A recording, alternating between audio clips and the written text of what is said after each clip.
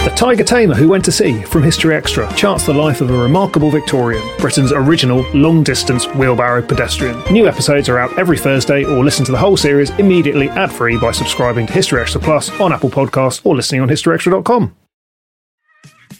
There's a lot that could impress you about the all-new Honda Prologue EV. True, it's got class-leading passenger space and clean, thoughtful design and intuitive technology. But what really sets the Prologue apart from the competition is that it's more than an EV. It's a Honda. Honda, the power of dreams. Visit honda.com/prologue to learn more.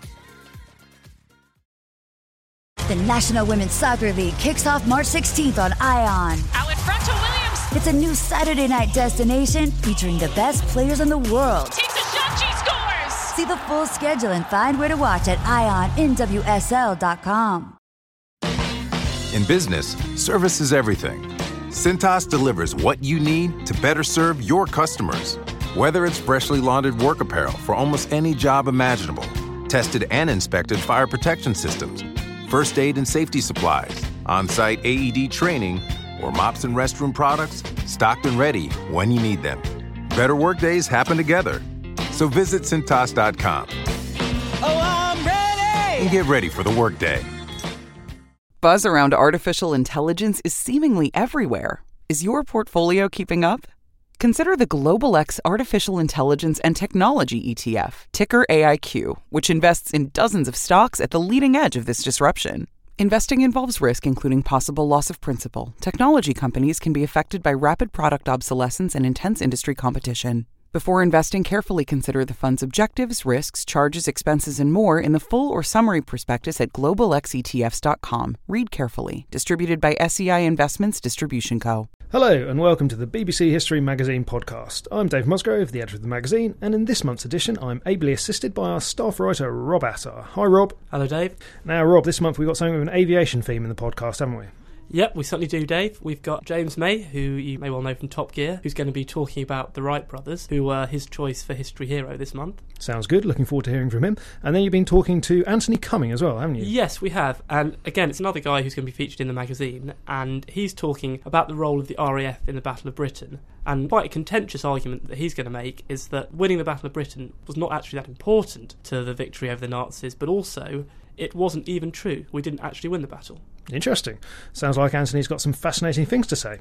But I'm sure his feature in the magazine will get people talking as well. And indeed, so will our cover feature, which highlights the untold story of how close Britain came to not having the Spitfire ready for the Battle of Britain. And that's going to be our first interview this month. I've been talking to the author of that feature, Leo McKinstry, about the Spitfire's near miss on its finest hour. Now, you can read about all these things that we're talking about in the podcast in this month's issue of BBC History Magazine, which you can buy in all good newsagents in the UK and in Borders in the US. The mag is monthly and goes on sale on the last Tuesday of the month for £3.60, and you can save money in a trip to the shops by subscribing. UK podcast listeners can subscribe today for just £16.20 every 6 issues, and that's a saving of 25% on the cover price. You order online at www.subscribeonline.co.uk/history magazine, and you need to quote POD07. Alternatively, you can call our hotline on 0844 844 0250. So that's that out of the way, and let's get on with the interviews. Firstly, we'll go over to hear what Leo McKinstry can tell us about the Spitfire. So, Leo, can you tell me just how close do you think did the Spitfire come to missing its finest hour in the Battle of Britain? Well, we all rightly think of the Spitfire as the plane that helped to win the Battle of Britain and helped to save Britain in the war. It was almost as much an icon of British resolution as Winston Churchill's cigar. But what is truly remarkable that I found when I was researching this book, looking through the archives of the Air Ministry and the Air Staff, is to see how little official faith there was in the Spitfire in the build-up to war and in the first year of the war. In the government and the RAF in 1939, there were a host of senior figures who were far more favourable to other fighters, such as the Westland Whirlwind, which is a twin-engine plane, the bulky Bristol Beaufighter, and the large Hawker Tornado, which eventually became the famous Typhoon. There was far more support for them than for the Spitfire, and there was no sense that the plane that became so famous was a winner. In fact, throughout much of 1939, there were plans within the Air Ministry to tell the Supermarine Company, which built the Spitfire at Southampton, to tell Supermarine to use their output for overseas sales. So it's quite incredible to actually, the Spitfire was seen as an export earner rather than the linchpin of the RAF. And it was planned that Supermarine would gradually phase out Spitfire production through 1940 to be replaced by the Beaufighter or the Whirlwind. I just want to quote from one letter which displays this total lack of faith within the government. It's from Sir Wilfrid Freeman, one of the senior figures in the RAF, as one of their chief planners. And in January 1940, he wrote to one of his colleagues explaining that problems with the development of the Hawker Tornado meant that the Spitfire would have to remain in production and in service in the RAF. And Freeman wrote, "I realize that the Spitfire will not be as welcome as the Tornado, but our fighter aeroplane of an economic sort will surely be useful for the Allies and for operations on front other than the Western fronts." That's Freeman's view, a fighter of an economic sort, and that was said in January 1940, just a few months before the Battle of Britain. So it does show the extraordinary lack of faith in the plane. That is very surprising, yeah. So what was it that caused the problem? Was it the lack of government interest in the plane, or was it Supermarine's inability to build it? That's partly it. Well, I think there were two big reasons. The first was strategic. Before 1940, most of the Air Ministry planners hadn't recognized how the war in Western Europe would unfold. They didn't see that France would fall so quickly, so they didn't believe that the Luftwaffe could operate from the northern French coast. This in turn meant that German fighters wouldn't have the range to reach Britain. So the real job, they thought, of RAF Fighter Command would be to destroy German bombers. And in these circumstances, firepower was far more important than speed or maneuverability, which were the great assets of the Spitfire. But sadly, the Spitfire, certainly in 1940, didn't have the same firepower as was envisaged for other planes. And so it didn't fit so much into their strategic planning about how to take on the bomber, and they didn't envisage there would be the kind of dogfights that eventually became so common in the Battle of Britain. The second point, which you alluded to, was the huge production difficulties of the Spitfire. This was for two reasons. First of all, the Supermarine Company in Southampton was a very small outfit, and previously it had mainly built seaplanes, and it just didn't have the capacity for building huge orders that the RAF needed, and had to subcontract a lot of its work, which caused a lot of chaos in drawings and the delivery of parts. And also the plane itself, designed by the great Reginald Mitchell, Supermarine's chief designer, it was totally revolutionary, and that created a lot of technical problems for the actual building of the plane, particularly the famous elliptical wing, which had two main spars, and it was a very complex piece of precision engineering and way in advance of its time, which made it very difficult for Supermarine. And though the Spitfire had first flown in March 1936, that's when the prototype took off, and Supermarine had promised that the first deliveries would start in September 1937. By mid-1938, not a single plane had been delivered into RAF service, and the ministry were becoming extremely disillusioned. And indeed, there was such a deep political crisis over the plane that the Secretary of State for Air and Viscount Swindon actually had to resign in May 1938 over this political crisis, partly engendered by the failure to deliver the Spitfire. The greatest mess of all in production, which shows how difficult it was to build a Spitfire, was over a huge plant at Castle Bromwich in Birmingham, which in 1938 the government planned that would build over 1,000 Spitfires by the end of 1940. Sadly for the RAF, not a single plane had emerged from Castle Bromwich by March 1940. Again, there were tremendous technical difficulties with building the Spitfire with an untrained workforce. The Castle Bromwich plant in Birmingham was managed by a guy called Lord Nuffield, who was the founder of the Morris Cars empire, and though he knew a lot about building cars, he knew nothing about building aeroplanes, and the plant was grossly mismanaged. And the government was utterly fed up with Castle Bromwich and the whole Spitfire program by 1940. Luckily, things were turned round rapidly with the threat of the Battle of Britain and the fall of France, and the more dynamic government came in under Winston Churchill, and Lord Beaverbrook, as Minister for Aircraft Production, turned round Castle Bromwich and massively increased Spitfire production. But it was a close-run thing, and I think the Battle of Britain would have been won more easily if we'd had more Spitfires. Yeah, I mean, it's really interesting, isn't it? Because this idea of a government not believing in the Spitfires and the Spitfires not being produced properly before the Battle of Britain doesn't sit very comfortably with our idea of the Battle of Britain, with all these Spitfires coming out and saving the day. Why haven't we heard this story before of this sort of government lack of interest? It's a great question, and it fascinated me when I was first commissioned to write this book. My publisher, I didn't know this sort of hidden aspect to the Spitfire story. You know, I was very moved by the romantic tale of the Spitfire and its glorious role in the Battle of Britain and the war. And I wasn't aware of all this background because, as you said, it's never really been written about before. And I think partly it doesn't fit easily with the great romantic myths of the war. And partly most books on the Spitfire literature have concentrated very much on the combat record and the technical and engineering aspects of the plane. And partly because I've done a lot of writing about politics before, I was very interested in the political background and the strategic arguments within the Air Ministry in the 1930s. So I was going into the Air Ministry and Air Staff archives to look for this sort of background, and this wealth of papers was there that I don't think many people have looked at before, particularly the grisly Castle Bromwich saga, which was such a disaster for Spitfire production. But there's no doubt that up to the early 1940, the Spitfire wasn't seen as the winner, and it was really the battle over Dunkirk that proved the great qualities of the plane, its speed, its maneuverability, its swiftness in the turn, and its resilience. And it proved over Dunkirk that it was a real match for the deadly German fighter, the Messerschmitt 109, and I think that's when the Air Ministry really began to wake up to what a great plane it had. If I can just quote from Geoffrey Quill, who's the most famous, perhaps, of all Spitfire test pilots, and his brilliant understanding of the plane played a crucial role in its development. And it was Geoffrey Quill, who'd been working with Supermarine since 1936. He said, "It was at Dunkirk that the superior performance of the Spitfire in speed, rate of climb, and maneuverability clearly demonstrated its true worth. This had a profound effect upon the attitudes of fighter command and the Air Ministry. It's probably fair to say that it was the operation at Dunkirk which established the Spitfire as the number one fighter in the RAF and resulted in decisions to produce as many as possible, as fast as possible."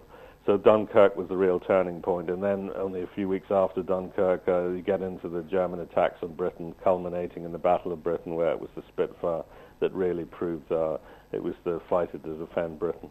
So it was only really when the nature of the aerial battle became apparent over Dunkirk that the government really began to think, this is the plane we need to have. Before then, there had just been a few skirmishes, and we'd been through the phony war from August 1939 up to May 1940, and the Spitfire had just taken down a few German bombers. But it was in that intensity of combat over Dunkirk, and then subsequently in the daily battles over Kent and Sussex and the southern English coast that completely transformed the image of the plane and transformed attitudes within the government. Yeah, so it was in those months running up to the Battle of Britain that the government became convinced. But what about the pilots then? So what did they think of the plane? Were they always convinced that this was the plane they needed? That's a great point. Yeah, they were.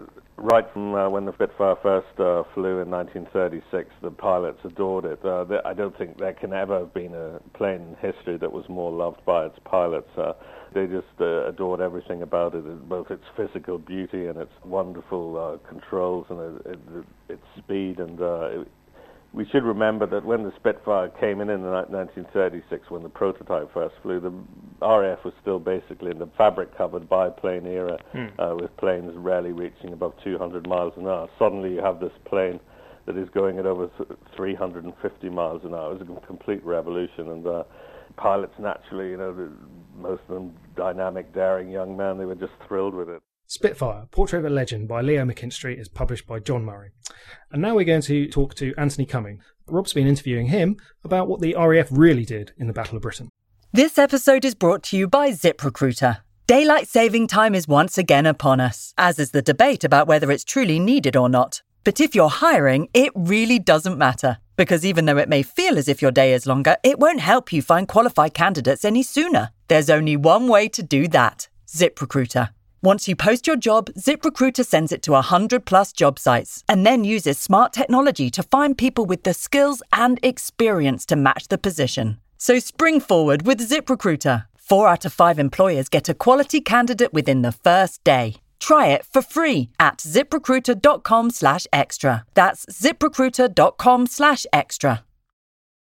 eBay Motors is here for the ride. With over 122 million parts for your number one ride or die, you can make sure your ride stays running smoothly. Brake kits, LED headlights, bumpers, whatever your baby needs, eBay Motors has it. And with eBay Guaranteed Fit, it's guaranteed to fit your ride the first time, every time. Plus, at these prices, you're burning rubber, not cash. Keep your ride or die alive at ebaymotors.com. Eligible items only. Exclusions apply. Hi, I'm Ben. I suffer from a condition called writer's block. It strikes when I'm at work. That's why I choose Canva Magic Write. It works fast, generating texts in seconds, thanks to AI. Common side effects include increased productivity, compliments from coworkers, feelings of satisfaction. Now I can say bye-bye to writer's block. Ask your boss if Canva Magic Write is right for you at canva.com, designed for work. In the article, you claim that the Royal Navy and not the RAF was the key factor in preventing Operation Sea Lion. So do you believe that even if the RAF had been defeated, the invasion wouldn't have taken place? I think if the invasion had taken place, it would have been pretty well doomed from the start. And I don't really think, at least in the initial stages of Operation Sea Lion, aircraft could have played much of a part, because the German army demanded a dawn attack, and this meant the channel crossing had to go at night, and of course there's no way that RAF bombers could bomb accurately at night. Now, of course, at dawn, troops would have started unloading from the landing craft and the equipment from the steamers, except by then, the night fighting flotillas from Plymouth, Portsmouth and the Nore would have been mixed up with the invasion barges, and I think the intervention of aircraft would still have been very limited. But, let's say the Luftwaffe gets a chance at a later stage of the operation, and I think really we have to bear in mind they have no torpedo bombers worthy of the name, they have no bombs big enough to damage a capital ship, and until 1941 they've hardly any specialist anti-shipping bombs. And really the only bomber with enough accuracy to sink something like a destroyer is the Junkers 87 Stuka, which only makes up about a quarter of the German bomber force. You know, some people think that because the Navy was hammered at the Battle of Crete in 1941, then the Navy would have been hammered in 1940, but the situation was much different then. I mean, at Crete, British warships were low on anti-aircraft ammunition, and the German Air Force had better bombs, more experience, and more anti-maritime training than before. Warships were also encumbered with evacuating troops, meaning their bomb-dodging capabilities were somewhat inhibited. I think if Crete proves anything, it shows how resilient naval morale was under extreme pressure. Now, of course, I also realise that many German military figures stress the importance of air power rather than naval power. But you see, the thing is, if you read the records of the German naval staff, the Führer conferences with Hitler and the German admirals, you'll find, in fact, that the German Navy is very reluctant to undertake this operation. They're frightened of the Royal Navy because the Navy outnumbers the Kriegsmarine as something like 10-1 in warships. They don't actually want to go ahead with the operation. So they've got to find an excuse for not proceeding, if you see what I mean. So, you know, as time goes on, they're constantly saying things like, well, you know, the Luftwaffe has done well, but, you know, we're still seeing aircraft in the Channel interfering with their mine-laying operations. We still haven't got air superiority yet. The funny thing is, of course, between 24th of August and 6th of September, they had perhaps not air supremacy, but over the invasion areas, they actually had superiority. And if air power was as important as is usually claimed, they could have gone ahead then. So you think the reason why they didn't go ahead with Operation Sea Lion was because of the fear of the British Navy? That's right, and quite honestly, Hitler couldn't afford a disaster in the Channel. Thousands of troops could have been drowned, or I think perhaps what could well have happened is that the first wave might have got ashore, and then they would have been cut off by either the Royal Naval local flotillas, or the Home Fleet would steam down from Rosyth, come through the Dover Straits, and cut off the logistical supply lines, meaning that thousands of German troops would then have been in a position where they would have had to have surrendered. So in that case, why did the Germans launch the Battle of Britain, if that wouldn't have affected the outcome of Operation Sea Lion? I think, to begin with, in fact, probably, I don't really think Hitler was that gung-ho about Operation Sea Lion at any stage. But he had to maintain pressure on the British people to come to some kind of accommodation. So the air campaign is part of that. It's a way of putting pressure on the British people. And so if the RAF was not the key factor in the defence of Britain, why do you think we still have this legend of the few who saved the country in 1940? It was very strongly established in the war. I think there's a very strong psychological dimension here. It was important for home consumption, and I think it was perhaps in some respects even more important for American consumption, because we were completely dependent on American logistical support at this particular time. The Ministry of Information and various other propaganda agencies made great efforts to sell the pilot as a hero and a saviour, not only of Britain, but also of the whole of civilization, including America. It just happens to chime in with certain American cultural values. It's to do, I think subconsciously, it's to do with the image of the Wild West hero. I think it's probably no coincidence that around about 1940, there were a great number of Wild West movies shown in the cinema. Roy Rogers was very popular at this particular time, Hopalong Cassidy, and they kind of epitomised American values of self-reliance, fearlessness, rugged independence.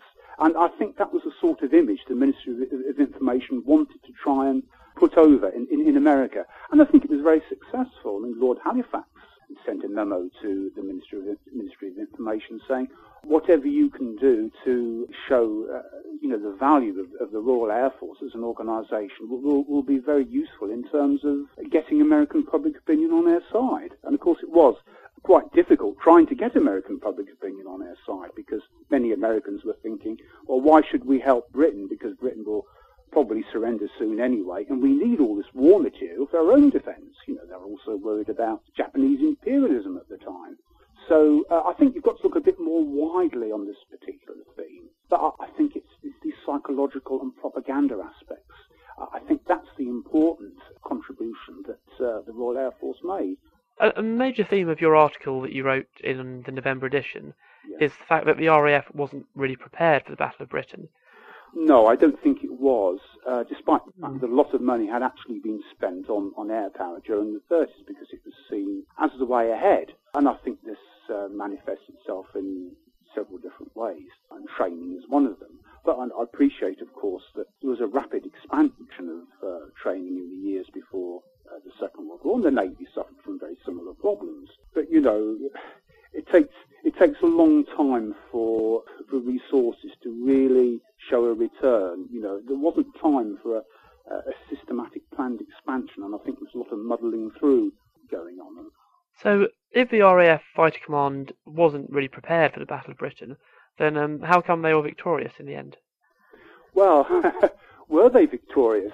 They survived, it's true, but in my opinion, the Luftwaffe didn't actually lose the battle. In fact, they conducted a very clever campaign. Now, it's true, of course, that many people would say that it wasn't sufficiently focused and they hopped around from one type of target to another. And I think there is some truth in that, but I think we have to remember, of course, this was very much an experimental conflict. There hadn't really been this sort of operation carried out before. I mean, if you exclude the World War I Gotha bombing raids on London in the First World War, but this was a much bigger type of affair. In fact, the Luftwaffe maintained the initiative at every stage, and as I say, between 24th of August and 6th of September, they'd actually got the upper hand over the invasion areas, and the RAF wasn't able to fill the gaps in its line with suitable, well-trained replacements. The Germans had their problems as well, but even Air Marshal Downing at the end of the battle actually writes that the Luftwaffe were very flexible in their use of training, and that they conducted the operations very well. And at the end of the battle, he's saying that most fighter squadrons are only fit for operating against unescorted bombers. He's saying that because the Air Ministry's publication, The Battle of Britain, actually makes the assertion that the fighter squadrons of the RAF were stronger at the end of the battle than they were at the beginning. He's saying, well, no, that's all wrong. We're in a very desperate state. Thanks, Rob. Now, finally, it's over to James May to tell us why his history heroes are the Wright brothers. So, James, why have you selected the Wright brothers as your history heroes?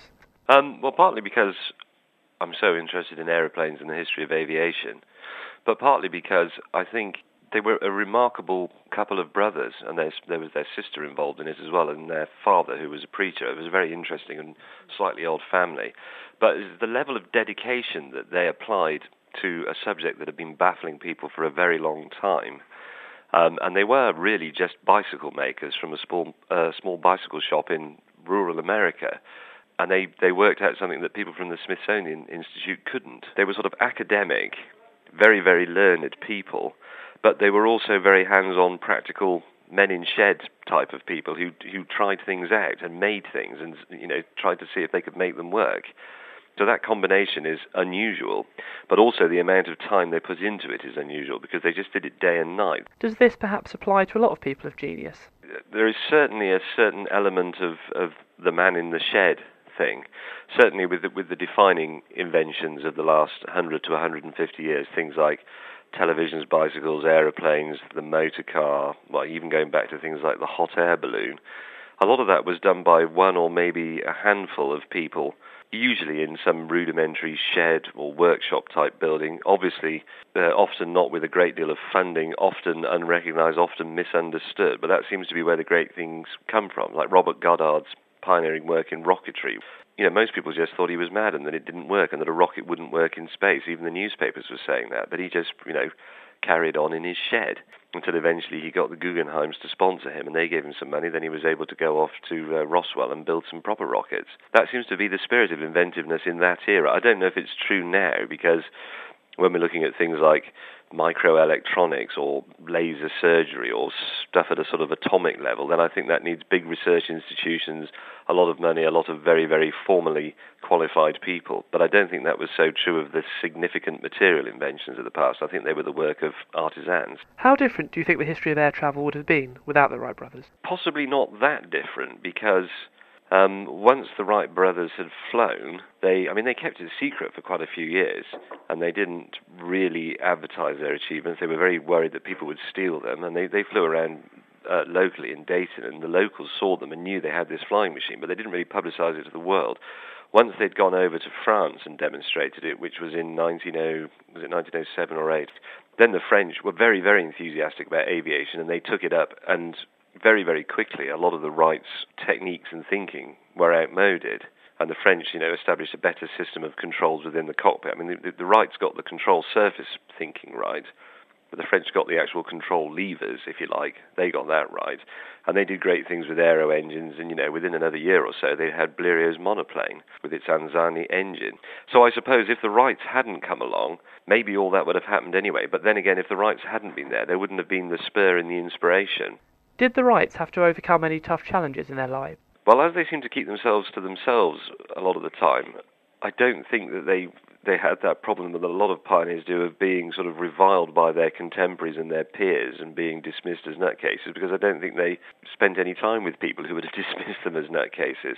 They corresponded with people like Octave Canute from the Smithsonian and Samuel Langley and so on. So, they were within the pioneering aviation community, but all the people they dealt with thought it was possible as well, so they'd have been fine on that score. I suppose that they had some family problems, such as the old Bishop Wright. He was effectively slandered, I think, in something to do with the church. He tried to show that there was corruption in the church, and the church closed ranks and tried to essentially smear his name. So Wilbur Wright, who had a very, very sharp legal mind, had to spend a great deal of time helping his father with that and helping to defend him.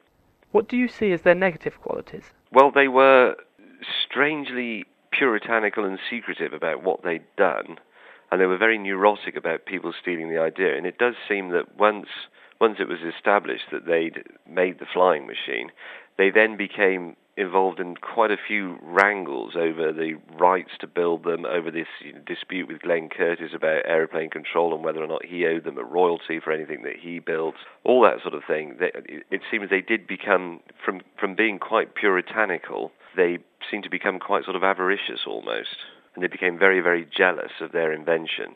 One of your latest ventures was James May's 20th Century, which looked at the history of technology. Did your love for the Wright brothers inspire this series? Well, yes, we did talk about the Wright brothers, and it's quite difficult to include it because those programs are very short. They're only half an hour, and they're designed to sort of catch the light, as we are always putting it at the BBC. And really, it's an open university program. It's really designed as an inspiration to people to then go and do the proper courses and all the rest of it. We can't hope to cover the subject properly in half an hour. But we did talk about the Wright brothers, about how their first flight could, I think, take place in the shadow of a Boeing 737. It was only 125 feet, their flight. But what we were really wanting to make the point was about air travel shrinking the world so drastically and so suddenly. And were the Wright brothers some of the people most responsible for shrinking the world? I think so, yes. I mean, not just the Wrights. There were a lot of other people involved and a lot of other people that came after them that did brilliant things, like, I mean, obviously Blériot and Alcock and Brown flying the Atlantic, and then people like the Douglas Aeroplane Company for making more reliable metal-winged airliners and all the rest of it. But the Wrights is where that fundamental issue of can an aeroplane be made into a reliable flying machine, they established that it could, so that is the starting point. Having completed this series, do you think that you will be doing more history shows in the future?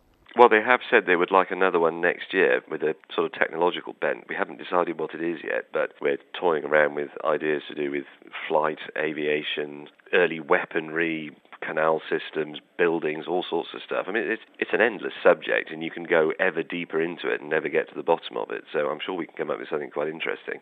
James May's 20th Century by James May and Phil Dolling is published by Hodder and Stoughton. So that's it. Hope you've enjoyed this month's BBC History Magazine podcast. Do pick up a copy of the magazine if you want to find out more. And of course, do listen again next month for more on the latest happenings in the history world.